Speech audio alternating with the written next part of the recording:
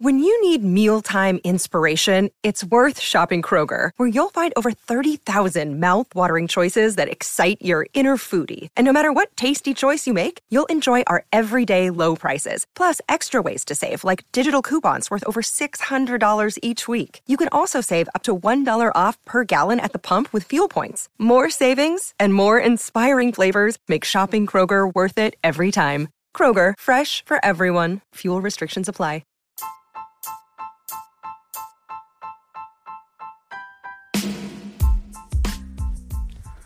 Hey there, welcome to The Tint. I'm your host, Scott Fellman, and it's time for another foray into the world of aquariums from a slightly different perspective. You know, it's not very often that I become just totally obsessed with a fish. I mean, no, sure, it's happened quite a few times over the years, but when you sort of amortize it out over a lifetime in the hobby, it's a shockingly infrequent occurrence for me. The fishes which have reached like obsession level with me, they're quite varied, but they're not huge. The list includes some choices which, for whatever reason, simply grab me on some particular level. And when I sort of analyze my favorites, some interesting commonalities become evident. Each one was very well suited for the botanical method aquariums that I play with and look and behave amazingly in these systems. And I think that's an important thing. For example, one of my all-time faves, the sailfin kerasin, Craniucus spiluris, was likely the first fish which really grabbed me. It wasn't just the fish, it was the whole package, the meaning of the Latin genus name, which was guardian of the spring. Sounds very romantic. It was the habitats that it comes from. It's unusual, almost cichlid-like behavior. And the fact that it caught my eyes when I was like 8 years old, scrutinizing my dad's well-worn copy of the classic William T. in his book, Exotic Aquarium Fishes. Everybody has probably seen that book or should. It's absolutely a classic. Anyway, when I finally found these fishes, after literally decades of searching, I pounced and I purchased a group. They did not disappoint. They're a fascinating fish with an almost creepy, mysterious presence about them. So anyone who's ever, kept them, you'll get this. And as anyone who's ever kept them can attest, they sort of appear out of nowhere in your tank and just disappear as quickly, fading back into the shadows. It's very cool. You'll be looking and then one will show up and then another one. It's almost like they're teleported into your tank. It's very strange, but it's something I like about that fish. And it's one of those ones that just sat in my head for years. And there's some others. Honestly, if a fish could earn the moniker of cool, the so-called diptail, or sometimes it's called the what is the other term for it? I think they sometimes call it the one line or the horse fish or whatever. The diptail pencilfish, Nanostomus equus, would be it. It's absolutely not an overstatement to declare that these pencilfishes have distinct personalities. Seriously, they're not mindless drone, stupid schooling fishes like some tetras. Sorry, my homies, love you guys, lots, but you have no individual personalities. These are different. There's a bunch of unique aspects to this fish's behavior, which I find enormously compelling. And interestingly, the Latin name of the species, equus, means knight or horseman or rider, in reference to the species' unique sort of oblique swimming angle. It swims at a sort of an angle about 45 degrees facing upwards. The angle is thought to give them an advantage in feeding. They see insects and stuff that flails from, overhanging vegetation better than their horizontally oriented buddies like the tetras do. And they get more food that way, pretty simple. Now, what I really love about these fishes, though, is that they're incredibly curious and obviously intelligent. Just checking out about everything which goes on in their aquarium. You get the feeling when you're observing them that they are actually acutely aware of their surroundings. And once they're acclimated, they're cautious, but pretty much fearless. A fellow hobbyist once told me she thinks they're the freshwater equivalent of marine pipefish. And that sounds about right. I agree with that 100%. Maybe diptails are my absolute fave fish of all. Of course, if I go back a few decades, there was an all-time favorite then that was different and still one of my favorites now, the black ghost knifefish, Apternodus albifrons. Again, it goes back to my childhood. I remember reading one of Axelrod's books, Exotic Tropical Fishes, and the fantastic story about the legends behind the fish and how it was revered by South American tribes as a repository for the souls of their departed ancestors. I mean, cool. That's a pretty intriguing and alluring tale for a young kid, that's for sure. They weren't farm raised then like they are now too. So they were all wild caught, which made them even more intriguing to me. And when you actually see them in the local fish store, they were, at the time, mind-bogglingly... Wow, did I botch that? Mind-bogglingly. I can't even say my own favorite adjective. Mind-bogglingly expensive at like $25 a piece. And hey, I was like 11 years old, so that was a lot of money back then. Still pretty healthy price for the freshwater fish. Add to the fact that the fish was, super intelligent, nocturnal, and just plain weird looking, and it was destined to be a lifetime fave of mine. Now, again, that's one of those fishes that took me a long time to finally get one, and when I got one, it was just everything I expected it would be and more, and they've always held a favored status in my life. Now, killifish also always held an almost irresistible appeal to me. I guess it was the habitats from which they came from, their method of reproduction and the egg incubation, and the fact that I rarely, if ever, encountered them in the fish stores. It was only after I joined the American Killifish Association at age 15 that I was really able to indulge myself.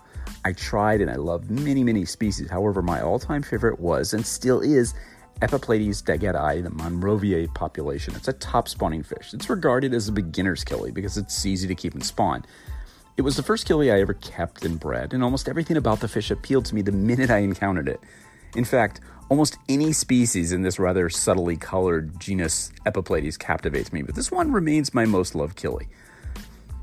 If we go further, there were other fishes, like catfish, for example. I was never a big catfish person, and I never really became obsessed with them the way some hobbyists do. Regardless, there was one species which grabbed my attention, Peclotia compta, the so-called L134 leopard frog pleco. I think it was the color pattern that grabbed me first, and then upon hearing about them, it was the smaller size, its social habits, its xylophagic dietary preferences, and its endearing behaviors, which really lured me in. I was first able to obtain a captive-bred specimen in 2015 or 2016, and since then, I've never been without one. I currently have 3 of them, the most recent acquired from my friend and guest on our podcast, master breeder Summer Tiwari, and these captive-bred fish are amazing, and they have a genuine personality, and they're absolutely some of the most entertaining fish I've ever kept. Even though they seem to sleep most of the day, you gotta respect that, right? And of course, more recently, another obsession fish was the little Tucano tetra, Tucanoichthys tucano, which really grabbed me. It's a tiny, incredibly attractive little charason, hailing from a very specific habitat, covered with roots and leaves and vegetation. There was virtually no way I could resist this fish, and creating a dedicated Biotop-inspired aquarium for it was literally my destiny. When I did a little Googling and I found out the type paper by Jacques Guerry and all, with the original description of the fish, I knew this was one that I had to keep. And the paper included a few tantalizing tidbits about the locality where the fish was collected and gave me a lot of good data that would help me recreate the functional aspects of its habitat. And it required commitment. These little tetras cost around $12 each for a really tiny fish. That's a lot of money. And then again, it was worth it in every respect. It was and is very easy to fall for this fish. Now, I have to admit, sort of one heretical thing in the hobby anyway. I'm not a huge fan of cichlids. I know I am kind of crazy for that, right? But it's crazy to hear somebody admit it, but it's true. Most of them simply do nothing for me. I see most as big, messy, mean, destructive fish. Oh, sure, I love angels and discus, but I have no desire to dedicate a large aquarium to them and their fussy habits. Shit, I'll take a stony coral tank any day over a bunch of prima donna discus. I've kept some Apistos. They are cool, but again, they never really grabbed me. However, the one that did, the one cichlid that really hit me is, again, this little diminutive little fish. It's the interesting Dicrossus filamentosus, the checkerboard cichlid. I think the reason why is the fact that this fish is peaceful, small, won't spawn every week, saddling with you with, 500 fry that you don't want, and the fact that it's from blackwater habitats filled with leaf litter and tangled roots, the usual stuff. I've kept groups of these in botanical method aquariums on multiple occasions, and they've always proven to be just terrific additions to a peaceful community of fishes, and just been great. Now, perhaps the most recent addition to my obsession list is what's called Vaillant's chocolate gourmet, Sphaerichthys vaillanti. This fish came to my attention a few years ago when I was studying those, peat swamps and blackwater streams of Borneo. And if ever there was a fish that was perfect for its habitat, this could be it. It was one of those fishes that once I started keeping, I had to wonder why I never kept it before. Looking, for all the world like a leaf at many times, this small, peaceful, and altogether endearing little fish captured my attention really early on. When I decided to set up an aquarium modeled on these cool, Borneo habitats, I emphasized leaf litter and branches, adding, which was for me the unusual choice of live aquatic plants, in this case Java fern, to further keep their environment shaded and dark, providing comfort for these fish, which are allegedly a little bit shy, and bringing out their natural colors and behaviors. And they are a little bit shy, or at least they take a while to acclimate to captive life before they start coming out, but they eventually do. It's a fish that might have changed my perception of gourmis, which I always liked, from being, nice but not essential fishes for my collection to ones that I obsess over. Now, common threads of all these fishes are kind of interesting. It becomes obvious to me when I really start looking at things analytically, like I tend to do, that my favorite fish choices seem to reflect a preference for specific habitats or ecological niches. Almost all of my faves tend to come from smaller tributaries and streams with moderate to minimal current or little water movement. The habitats are typically filled with leaf litter, branches, and submerged root systems. Kind of not a surprise to you, I would imagine. And many of my favorite fishes come from flooded forests, again, no surprise, or other seasonally inundated habitats, and have specialized feeding, spawning, and foraging habits as an adaptation to these environments. Most are dimly lit, devoid of aquatic plants, with deeply tinted water and lots of overhanging terrestrial vegetation. Most of these fishes feed on allochthonous inputs, stuff that comes from outside of the aquatic environment, like insects, small fruits, and flowers. Some display unusual dietary preferences, such as eating detritus, fungal growths, or lignin from submerged roots and wood. Pretty much all of them spend large amounts of time foraging. Another common denominator of these fave fishes is that they are intimately tied to their environments. They move within or migrate among similar habitats throughout most of their lives. And as aquarium fishes, they categorically seem to do better long-term when they're kept in tanks which replicate to some degree the function and form of their natural habitats. And these aquatic habitats are profoundly influenced by the terrestrial habitats which surround them. I think that this love for the fishes and the allure of their natural habitats is really what drew me to the whole idea of botanical method aquariums. I believe that the environments themselves are as interesting and compelling as the fishes which inhabit them, and I have dedicated a substantial portion of my hobby life to studying, understanding, and attempting to replicate the functional aspects of them in my aquariums. My love for these fishes and their habitats is very much evident in the DNA of Tannin Aquatics too. I mean, it's what the whole thing is all about, really. Now, the other common denominator among my fish choices is that most of them are not exactly what most people would call colorful. In fact, the bulk of them tend to be brown, black, gray, or some combination of the three. Now, rather, they're earthy-looking fishes that are perfectly designed to complement the environments from which they come. I think, actually, I'm certain that this coloration thing is one of the other things which attracts me to many of them. This subtle, interesting, and remarkably complex coloration is something that I find compelling. From a purely aesthetic standpoint, the fishes complement their surroundings and become part of it rather than standing out and placing the habitat in the background. In the botanical method aquarium, it's great to have a little pop of color against those deep, rich colors of leaves and seed pods and stuff and the tinted water. However, one of the surprising things I discovered years ago is that the more subtle fishes tend to pop more in black water tanks or tanks with tinted water. Now, surprising not in that they display better colors, the environmental conditions we create assist in that, but surprising in that they tend to catch your eyes more than you might expect. Even the more cryptically colored and shaped fishes do this. In fact, they're somewhat more engaging in this setting to me than the obvious brightly colored fishes. Think about like twig catfish and fishes like that, which just look right in a botanical method aquarium with all this stuff on the bottom. Now, some of these fishes do have flashier colors at times, which makes them a bit more exciting to some people. I suppose in the case of Crinucus spolurus, the sailfin, Kerrison, the males have an extended dorsal and anal fin, and they're larger and more colorful than females. But again, colorful is relative here. When you see a group, you'll notice the sexual dimorphism right away, even among juveniles, but they're never going to compare to, say, a cardinal tetra or something really bright. What really gets me going with my favorite fishes, though, is their behaviors or how they interact with their environment. Again, I turn to the sailfin Kerrison. Now, individuals of this species spend a lot of their time sheltered under dead leaves, branches, roots, aquatic plants, that kind of stuff. And they tend to hover and they don't dart about like your typical tetra would. In fact, their behavior reminds me of the dartfishes of the marine aquarium world. They sort of sit and flick their fins, often moving in slow, deliberate motions. Is it communication? Perhaps. And the sailfin feeds during the daylight hours and spends a lot of its time sheltering. Basically, it's a mid-water feeder, consuming, particulate organic matter like, detritus and so forth, aquatic invertebrates, insects, bits of flowers and fruits, that kind of stuff. Even the dietary preferences of this fish give you some idea of the habitat from which it comes, and it gives you some inspiration to replicate aspects of it within the aquarium.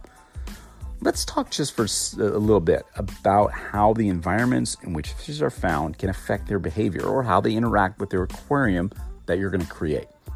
My overarching suggestion to you, first of all, is create the aquarium environment around the specific fish you'll want to keep. Really, I know that's hardly, groundbreaking. However, I think that lately more tanks are designed around the aquascape, and then the fishes are sort of forced fit into them as sort of accessories or set pieces. I mean, arches and tunnels might be neat to look at, and fishes will swim through them, but what about the kinds of structures that they actually, experience in nature? What about modeling structures found in the habitats that they come from? How many brightly illuminated tanks with green neon tetras or Cobdotai rasbora seem to overlook the fact that these fishes often come from tangled, turbid, and even tinted habitats with mostly terrestrial influence, not aquatic plants and lots of, white, clean rock? Might be kind of fun and educational to study where your fishes are found in the natural streams, lakes, and rivers that they come from and work backwards. I mean, fishermen have been doing this for eons, so why don't fish hobbyists? Makes perfect sense because, we have a pretty fair collective understanding of how fishes interact with their environment, don't we? I think we do. Let's just briefly discuss some of the more common features in natural bodies of water where fishes are commonly found. This might give you some insight into how to incorporate them into an aquascape. And I don't have to discuss flooded forests all that much because we've pretty much beaten the shit out of that more than anything over the last few years. Suffice it to say, my obsession with these habitats is well-founded. They're filled with amazing features, ranging from tree trunks to root tangles to submerged terrestrial plants and leaf litter, all of which we can replicate in the aquarium in a pretty dramatic fashion. And then there's those flooded Pantanal meadows. We've had our friend Ty Streitman talk about these many times. He spent many hours searching through those flooded meadows, which are essentially grasslands with low scrub brush and plants. They're flooded seasonally, and they provide a rich and diverse underwater habitat for a variety of fishes, a lot of characins and cichlids and so forth. And these habitats, equally as engrossing as the flooded forest, are almost never replicated in the aquarium for reasons that I can't quite understand. Perhaps it's the dirty aesthetic, which has thrown people off, the cloudy water or whatever. Regardless, the fishes make use of the submerged grasses and vegetation for foraging and for spawning among. And of course, there's many features of these habitats that can easily be incorporated into just about any type of aquarium. Think about how you might incorporate them into your next scape. Let's talk about streams and rivers and smaller bodies of water as tributaries. A few sweeping generalities here. Now, first off, many of these fishes tend to live in areas where the food and protection is, as we've talked about before, where it's present. Places that provide protection from stronger current and above and below water predators are where they want to be. Places where they can create territories, interact, spawn, and defend themselves. Bends and streams and rivers are pretty interesting places because the swifter the movement will typically carry food, and then the fishes seem to know this, so they'll sort of congregate. And if there's a tree branch, a trunk, or a big rock or rocks to break up the flow, there's a larger congregation of fishes present. It makes sense. They're waiting for that food to come by. So the conclusion here is that, at least in theory, if you design your tank to have a higher open water flow rate and include some features like rocks and large branches, you'll likely see the fishes hanging in those areas. In situations where you're replicating faster flowing stream environments, think about creating some little rock pockets, or perhaps on one side of the aquarium, to create areas of calmer water movement. Your fishes are typically going to orient themselves facing upstream, to catch any food particles that happen on by. That's just what they do.